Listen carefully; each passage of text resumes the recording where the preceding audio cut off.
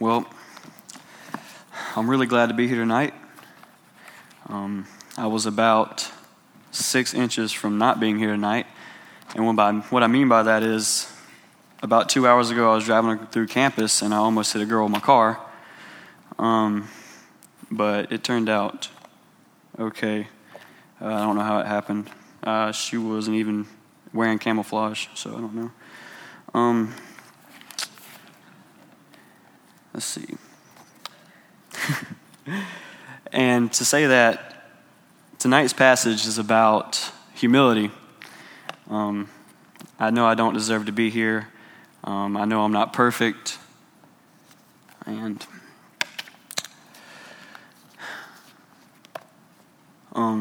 I just don't deserve to be here. I'm just another man.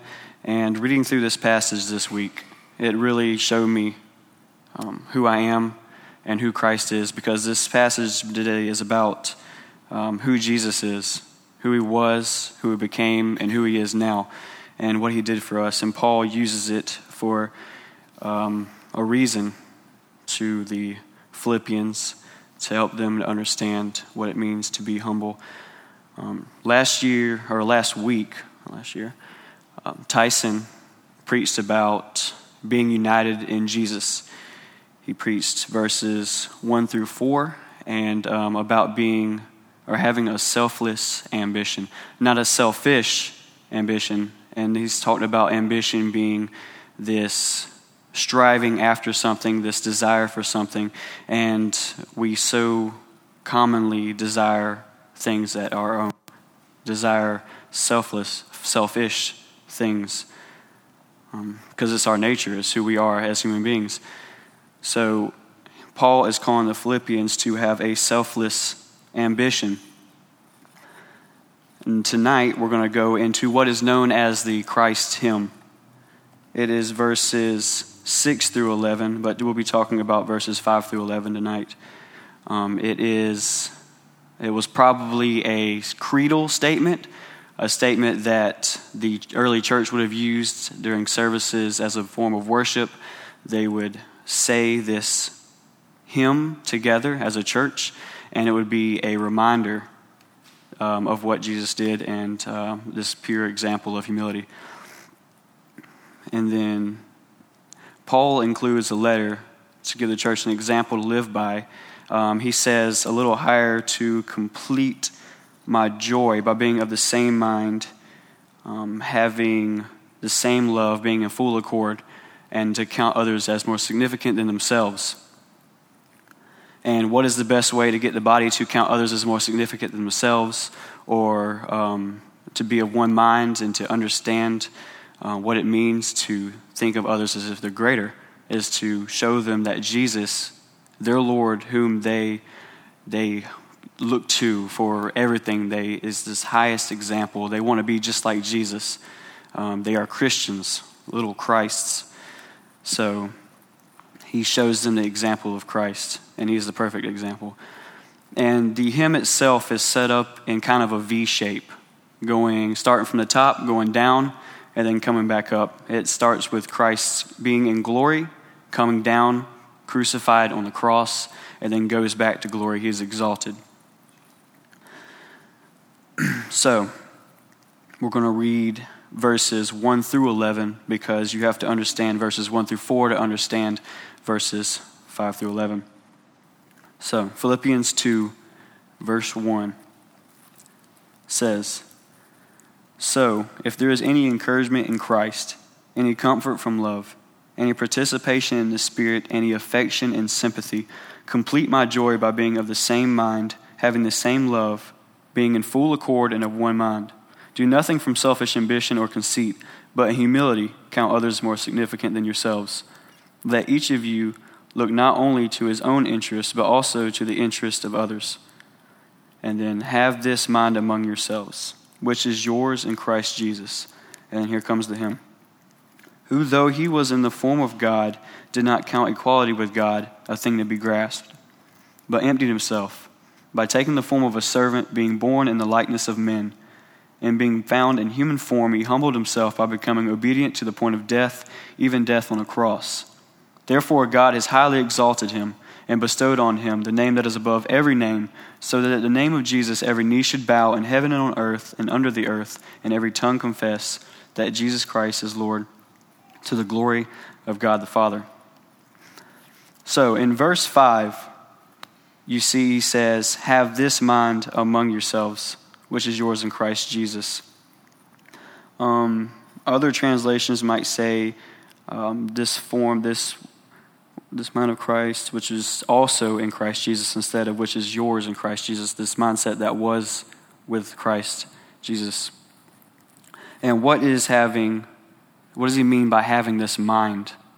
Like this way of thinking, this way of seeing the world, and the way of seeing yourself and God. It's kind of like a worldview. I took worldview class over the summer, and I learned a lot about different worldviews. And this is just the way that you see the world, the way that you see and interact with everything that's around you. And we know that because of our worldview as Christians, we see different things differently than the way non-believers see things. We disagree on a lot of things because we have different worldviews. It comes from the very beginning of what is really real. So, Paul's speaking of the same mind. And what kind of mind should we have? Because we're all supposed to have the same exact mind, but what is that mind? What does he want from us? And it's kind of like an analogy where we use glasses to get a certain sight. You may be farsighted, you may be nearsighted, you just can't see the way that we know we're supposed to see. That's why we get glasses, and we all see a certain way because everything becomes clear. This hymn, this example of Christ, is Paul's way of saying that this is the way that you're supposed to see the world. Have this mind among yourselves. This is the way you should see everything. Some of you are seeing it wrong way on one end and wrong way on the other end. We need to have this mind. We need to see this way. You need to put on your glasses. It's time to see what Jesus did for us. And then imitation, because he's saying imitate Christ, basically, by having this mind. Imitation is a theme throughout Philippians in a couple of different places. One of them would be chapter 3, verse 17, where he says, brothers, join in imitating me, and keep your eyes on those who walk according to the example you have in us. He's telling the Philippians to imitate him because he knows that he's imitating Christ. So he knows that if they imitate him, then they will be getting closer to what Christ is like, because he is Christ-like. And so we get to the beginning of the hymn in verse 6, this mindset that he wants them to see. It says, who, though he was in the form of God, did not count equality with God a thing to be grasped. And we'll go on to 7, but emptied himself by taking the form of a servant, being born in the likeness of men. And so it says right here in the beginning, who though was in the form of God, he was God. Jesus is God at all times. And in order to understand the way God or Jesus came down and became man and the significance of that descension, we have to understand God or Jesus in his former glory before he came. So a good example of that would be Isaiah 6. If you want to see that passage, it's a great one. Everyone should know it. In Isaiah 6, it starts off like this. In the year that King Uzziah died, I saw the Lord sitting upon a throne, high and lifted up, and the train of his robe filled the temple. Above him stood the seraphim. Each had 6 wings, with two he covered his face, and with 2 he covered his feet, and with 2 he flew. And one called to another and said, holy, holy, holy is the Lord of hosts. The whole earth is full of his glory. Then the foundations of the thresholds shook at the voice of him who called, and the house was filled with smoke. And I said, woe is me, for I am lost, for I am a man of unclean lips, and I dwell in the midst of a people of unclean lips, for my eyes have seen the King, the Lord of hosts. So we see God in the Old Testament. Isaiah's there. He's seeing this. He's writing it for us. God is high and lifted up. He is on a throne. His robe is filling the temple, symbolizing his conquering power, his sovereignty, is how great he is. And then there's seraphim flying around, calling to one another, "Holy, holy, holy is the Lord of hosts. The whole earth is full of his glory." You have this amazing scene here. Isaiah, in response, probably drops to his knees, says, "Woe is me, I'm an unclean man with unclean lips from unclean people." And we see that God, or Jesus before he came, was God, and he was receiving the glory that he deserved. And he was very high and lifted up. And so when we see that he comes down, we see and realize that he comes down a significant level in his humiliation. So the NIV or the ESV in this continuation of this verse says, who though he was in the form of God did not count equality with God a thing to be grasped, in verse 6. NIV says something to be used to his own advantage, which is a little bit easier to understand. Grasped is also good, but we'll look at that. And we see him when he comes down using his attributes, his godly attributes, as an advantage for others and not for his own sake. Whenever Jesus comes down, he still has his godly attributes, because if he gives up his godly attributes, then he is no longer God and he remains deity. If he did not remain deity, then it would be contrary to the rest of the Bible, such as Colossians 1, beginning of John, different places that talks about Jesus being God, fully God, and not partially God or just man with no God or anything like that. He was God. So he had these godly attributes. And when he came down, he did not count them being with God, or did not count equality with God a thing to be grasped or taken advantage of. So he didn't use these things for his advantage. We see him using them for others' advantages, like when he's healing or when he's feeding the multitudes, the 5,000, whenever he is being the perfect sacrifice for us. And then we see him being tempted by Satan in the wilderness to use his godliness, his godly attributes for his own advantage, when he could have changed the rocks to bread. He could have called the angels to help him, and he could have just quit this whole thing from the very beginning. He could have dropped it and said that, "I don't want to do this anymore." He could have had anything he wanted at any time because he was God, and yet he did not use him for his own advantage, but for the advantage of others. And then in Romans 15, 1 through 3, we see something that is really similar.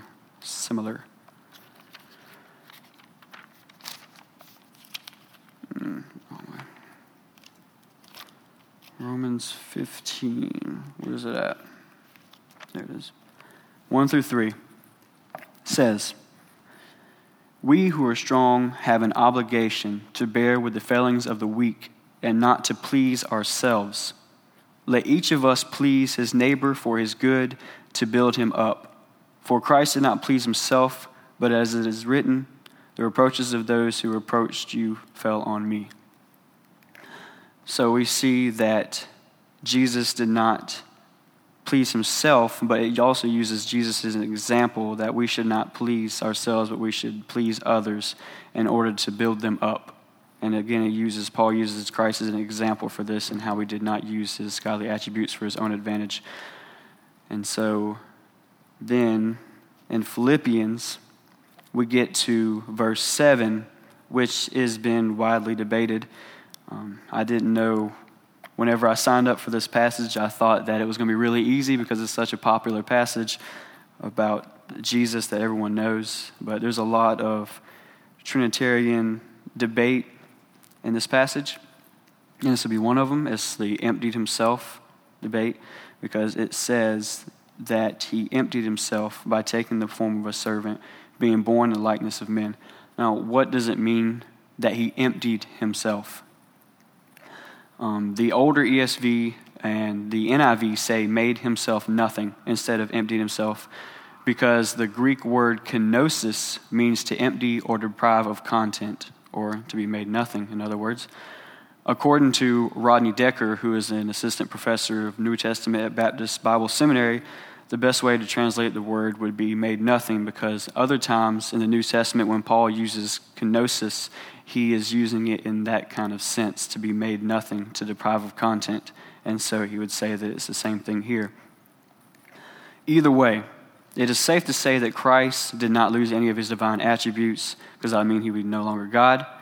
So Christ emptied himself by becoming what he was not already, according to a Desiring God article Jonathan Parnell said.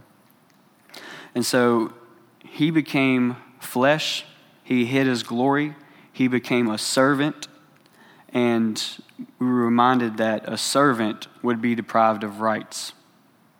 A servant would be someone who didn't hold any kind of rights, who didn't have no standing. So in the sense of God or Jesus humbling himself, in becoming nothing, he became a servant. He hid his glory, and in that losing some rights while keeping his divine attributes. So we see that Jesus became a servant, and it's the best example of that, or I would say the best example would be John 13, whenever he washes the disciples' feet. We see the Lord of glory, the Lord Most High, the Isaiah 6 Lord, coming down and being amongst the disciples and taking the form of a servant in washing the disciples' feet, the nastiest part of a person that day. He goes around, Simon gives him a hard time about it, but he gives us an amazing example of how we should react to others and how we should serve others. And Paul points to that in the hymn when he says that Jesus became a servant and born in the likeness of men. And this idea of emptying yourself or making yourself nothing, becoming a servant, is very contrary to our culture. Because we want to say we have rights, we deserve this, we deserve that, we've done all these great things, we're good, hard worker, I deserve this raise for working so hard. But this is pretty contrary, because the world thinks that we should make much of ourselves and do these awesome things. Even our flesh says that. I mean, that's natural for us. But Jesus says, no, this is all wrong. You become a servant and you treat others as if they are greater than yourself. And the world doesn't like that. And it's not going to be attractive to the world at all. People are not going to, a lot of people just don't come into the church, don't accept the faith because they don't want to give up anything. They don't want to give themselves up. And this is really seen in missions as well. The team's leaving tomorrow to go to Mexico. And it is an example of emptying themselves. They are depriving themselves of certain things in this world. They're spending money and all these things to go over to another country to share the gospel with people they would never see otherwise. And they're so far off and they're outside our boundaries of America, most would say that is ridiculous. And a quote from that book that we just read with Jim Elliot in it, All the Famous Missionaries, 10 Who Changed the World. It says in a letter that Jim Elliot wrote November 1st, 1948, he says this is awesome. He says, as a prayer, pour out my life as an oblation or offering. Pour out my life as an offering for the world. Blood is only of value as it flows before thine altar. He clearly understood Philippians 2. He clearly understood that Jesus poured out his life for us, and he shed his blood for us. And so Jim Elliot left everything. He left his life behind. He went to school. He even did wrestling just to be prepared for the mission field. He did all these awesome things and said, pour my life out praying to the Lord, and he did pour his life out, literally his blood on the beach and on an island to the heathens. So does this mean all of us should just go to a foreign nation and pour our lives out for those savages far away? No, it doesn't. But maybe more of us should. And we see that humility is decisive. It's going from self-serving to serving others. It's choosing to do this. The humility of Christ was decisive, and we see that in verse 8. It says, "And being found in human form, he humbled himself by becoming obedient to the point of death, even death on the cross." It says he humbled himself. No one can humble Jesus. You see, people will humble others when they make you realize that you're not as great as you thought you were. They humble you. But who can humble Jesus? No one can make Jesus know that he's not as great as he thinks he is. He's definitely great as he thinks he is. He is the Lord over all. He is the greatest. There's nothing better than him. Nothing can humble him. So he had to humble himself by emptying himself in that way. And we don't realize how weak and in need that we are. We don't realize it. We are so prone to think we're okay, that we've got it ourselves. But Jesus died because we don't have it ourselves. We see in this passage humble obedience.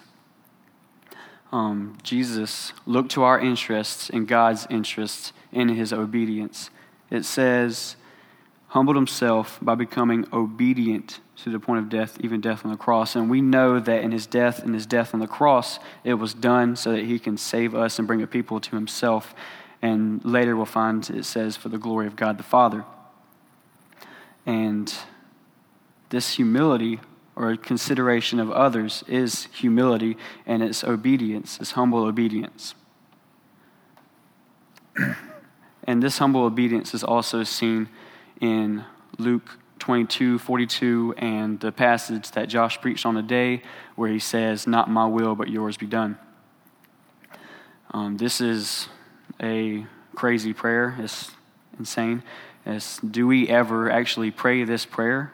Not my will, Lord, but yours be done. Is it even an option for us?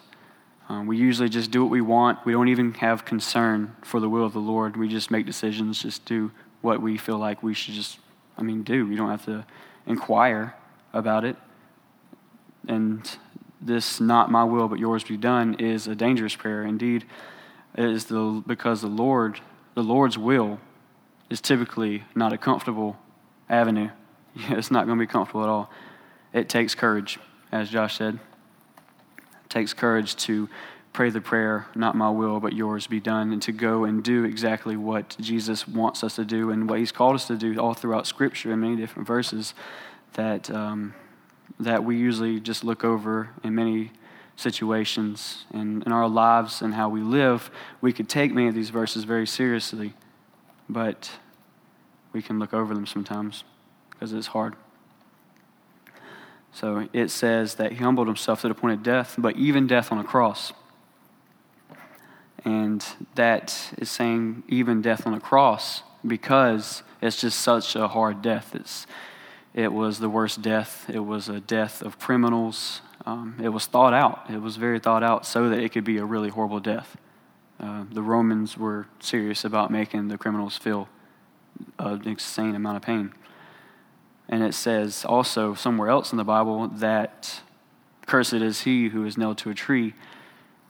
And Jesus was cursed in this situation, of course. And the thing is, if anyone didn't deserve to be crucified, it was Jesus. He was the only man who ever lived a perfect life. And this is an amazing example of humility because the cross was a place for criminals to go, those who have transgressed some form of law, and Jesus is the only one that's never transgressed any laws. He's never sinned in any way. So Jesus was the one who had the right to say, I don't deserve this. I deserve this. I deserve that. I deserve that. I don't deserve the cross. And yet, he went to the cross. And he lived the perfectly righteous life, but we are given the reward instead. We are given this righteousness that was not our own. And it reminds me of that song, "Why should I gain from this reward? I cannot give an answer. But this I know with all my heart, his wounds have paid my ransom." And then after the being found in human form, he humbled himself to the point of death, even death on a cross. In verse 9 starts the exaltation of Christ. He is exalted here after his death and his humiliation. It says, therefore, because he did this, he was humbly obedient and died, and as a sinless man, as an example for all. Therefore, God has highly exalted him and bestowed on him the name that is above every name, so that at the name of Jesus every knee should bow in heaven and on earth and under the earth, and every tongue confess that Jesus Christ is Lord, to the glory of God the Father. See, Jesus he died, but did he not stay dead? After 3 days, he came back, and he came back exalted. When Jesus rose from the grave, it was all done. He was exalted, the Lord. He was getting ready to go back up, sit back on the throne where he was beforehand. And this Jesus lived perfectly. He humbled himself to obedience. He died on the cross. He was exalted. And Jesus knew that this humility was the path to righteousness. We see it all throughout the scripture that those who humble themselves will be exalted. And Jesus definitely humbled himself in this passage. And then when he was risen, he was exalted. And we see this in Luke 22, 24 through 30. An example. In Luke 22, the disciples have a dispute amongst themselves, and we know it well, as to which of them was to be regarded as the greatest. And he said to them in verse 25 of chapter 22, "The kings of the Gentiles exercise lordship over them, and those in authority over them are called benefactors. But not so with you. Rather, let the greatest among you become as the youngest, and the leader as one who serves. For who is the greater one, or one who reclines at table, or one who serves? Is it not the one who reclines at table? But I am among you as the one who serves. You are those who have stayed with me in my trials, and I assign to you, as my Father assigned to me, a kingdom, that you may eat and drink at my table in my kingdom and sit on thrones judging the 12 tribes of Israel." So we see here that he just makes a whole shift on the way that people think about what is great. Because who is typically the greater one? The one who reclines at table. And then the lesser ones serve. But Jesus says, I am among you as one who serves. And Jesus is obviously the greatest. There's nothing greater than Jesus. And he shows them an example, and they should know this. They should know how great he is. And he says that he's the one that serves.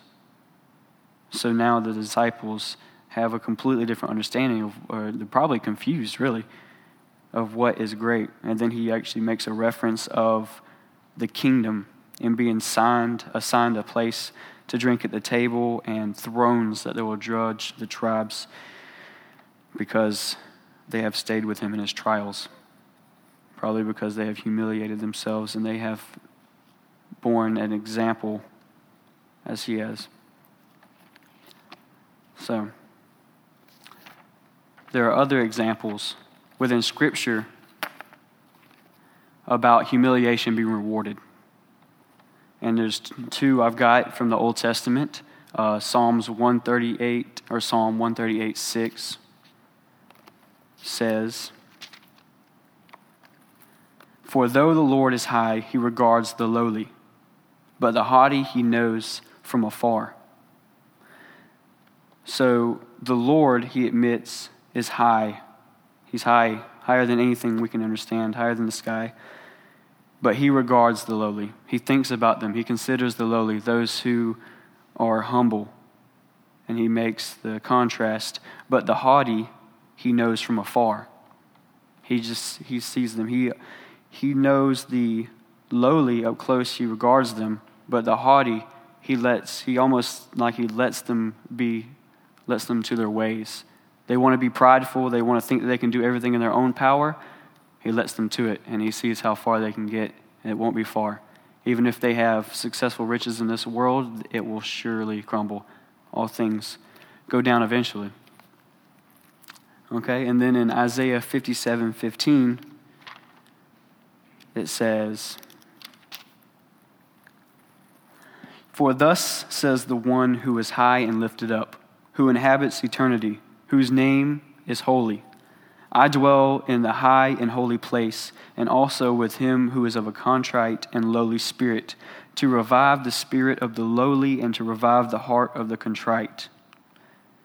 So we see here, again, Jesus is the one, or God is the one high and lifted up, who inhabits eternity, and whose name is holy.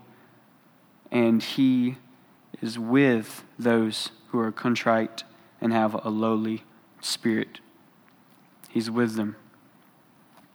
And then in Matthew 23:11, it says, Matthew 23:11.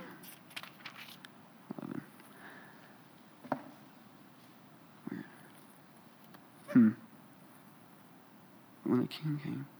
That isn't the passage I thought it was. I have no clue what I was supposed to say there. Well, we'll move on from that. All right. Then John Piper, he helps me out with this next point because this is another hard part. It says in this verse, "Therefore God has highly exalted him and bestowed on him the name that is above every name."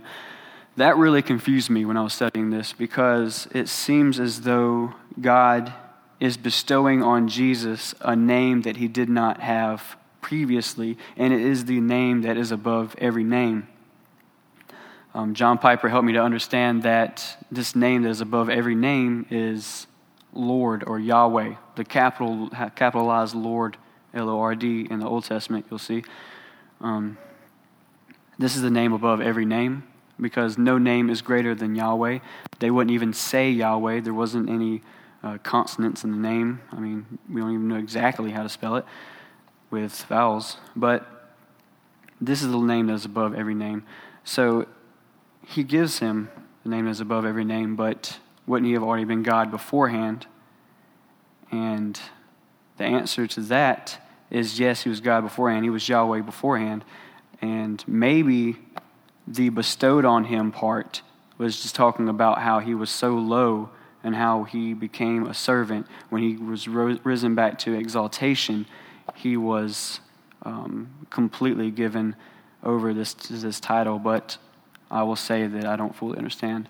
But what I do know is that whenever Jesus died on the cross and whenever he was risen again and he saved sinners from their sins, he completed his messianic role. He was Messiah. He was known as the Anointed One, the Christ. He was to come and save his people. And when he died on the cross, he did so. And at that point, he fulfilled his role as Messiah, the Anointed One. And we see in Revelation, he is the Lamb that was slain. He gets all these new names. So this is new. He becomes this new thing. He was already the Messiah beforehand. He just completes it through the cross in our timeline. And it says that Jesus is Lord. Jesus is Lord. Caesar is not Lord. I am not Lord. You are not Lord. Jesus is Lord. So let's look at Hebrews chapter 12, 1 and 2. Very popular verses here. Really good. It says, "Therefore, since we are surrounded by so great a cloud of witnesses, let us also lay aside every weight and sin which clings so closely, and let us run with endurance the race that is set before us, looking to Jesus, the founder and perfecter of our faith, who, for the joy that was set before him, endured the cross, despising the shame, and is seated at the right hand of the throne of God. It says that for the joy that was set before him, he endured the cross. And he also gets them to look at Jesus as an example again, because in the beginning of verse 2 it says, looking to Jesus. Look to Jesus, the founder and perfecter of our faith. He is the standard, he is the example, the founder and perfecter of this faith that we have. And it says that he with joy went to the cross. He endured it. What was this joy? How can you go to a cross with joy? And in Revelation 7, we see the purpose of it all. We see that the joy that was set before him was that one day he will be lifted high by all these people, clothed in white robes, holding palm branches in their hands. People will be exalting him forever because of his mercy and his love. We can go to Revelation 7 right now. That's my favorite verses in the Bible. Revelation 7, 9, and 10. It says, after this I looked, and behold, a great multitude that no one can number, from every nation, from all tribes and peoples and languages, standing before the throne and before the Lamb, clothed in white robes with palm branches in their hands, and crying out with a loud voice, salvation belongs to our God who sits on the throne and to the Lamb. It's an incredible verse, and we see the change here. There's a slight change from Isaiah 8 when he's on the throne. He's getting worshipped by the seraphim, and there's still seraphim here, I assume, but there's also this great crowd that no one can number, all clothed in white, all singing praises to him. Salvation belongs to our God who sits on the throne and to the Lamb. The Lamb was slain. Jesus was the Lamb who died on the cross for us. And the people who are in the crowd standing there worshiping Jesus know that they are there only because of the sacrifice that was made by Jesus on the cross. So they are lifting him up, and they are appreciating him for his mercy that he demonstrated. This quality was already with God. He is merciful. He is loving. God is love. But in his movement to earth and humbling himself and dying on the cross for us, he demonstrates how merciful he really is and how much he loves us. And we really get to appreciate that. So when he's on the throne, he's getting appreciated for all his qualities there in Revelation 7. So, and this in the end is all for the glory of God. It says in the last verse of Philippians chapter 2, verse 11, to end the song, it says, and every tongue confess that Jesus Christ is Lord, to the glory of God the Father. It's all for his glory. All the humiliation, everything that is done for the sake of others, this unity, this one mind, this counting others as more significant than ourselves, this dying to ourselves, being poured out, becoming servants, all for the glory of God. And we can know that if we sacrifice ourselves as Jesus has sacrificed himself, not on a cross, but carrying our cross daily, we will know that we will be exalted in the end. We will be given crowns, and we'll be in heaven and making praises to God. So, how can I empty myself? How can I become a servant? How can you? How can we do this practically? I can't tell you to do these certain things. You need to do this, you need to do that. You need to go on a mission trip somewhere. You need to go to the nursing home or anything like that. Not specifically to be a servant. It's this mindset. It's this mindset that you have in any given context. It's this mindset that is these glasses I was talking about. It's the way you see the world. It's in these moments whenever you see the need and you meet the need, you become a servant and you treat others as more significant than yourselves. Instead of feeling awkward and pushing yourself away from the situation because you don't want to get involved in that, you feel greater than that, you don't want to stoop down to that level, you make that stoop because you understand what Jesus did for you, that he made a stoop that we can't even understand. So, in those moments where you're inclined to be selfish and you're making up excuses, like so that you don't have to do something for someone else. Say, I know this feeling. I get this feeling even while I'm in the driver's seat of my vehicle all the time. Not referring to when I almost ran over that girl. Whenever I'm passing by someone who might need my help, maybe he's walking down the road with a gas tank, maybe his car is broke down.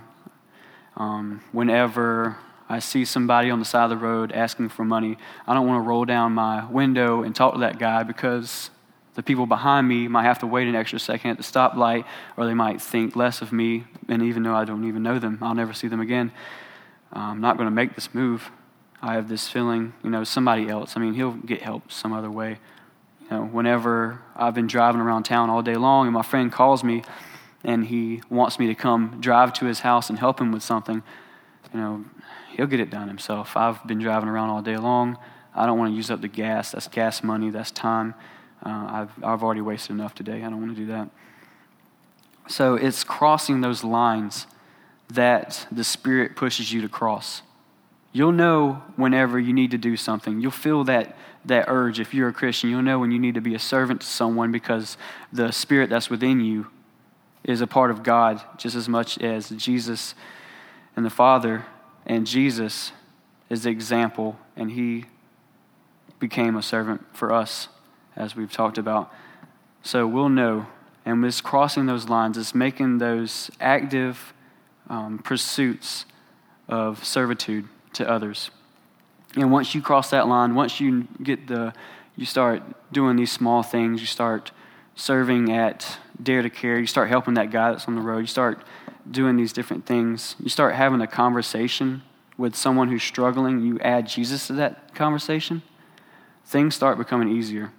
You'll start crossing more lines. The Spirit will push you further, but we are so prone in our flesh to do our own thing, and we're just staying back in the same rhythms. We're not moving forward in many ways. Whenever you're thinking about buying these new pair of shoes, you're thinking about buying this new gun or whatever else it is you want to buy, you could think about spending that money on something else because there's so many different people who have needs around you, so many people that are maybe paying medical bills, maybe can't afford to buy their kids these things for school, and that's just in our community. There's needs all around the world. We don't even want to get started talking about the needs that are in India and Africa and all these different places where people have nothing.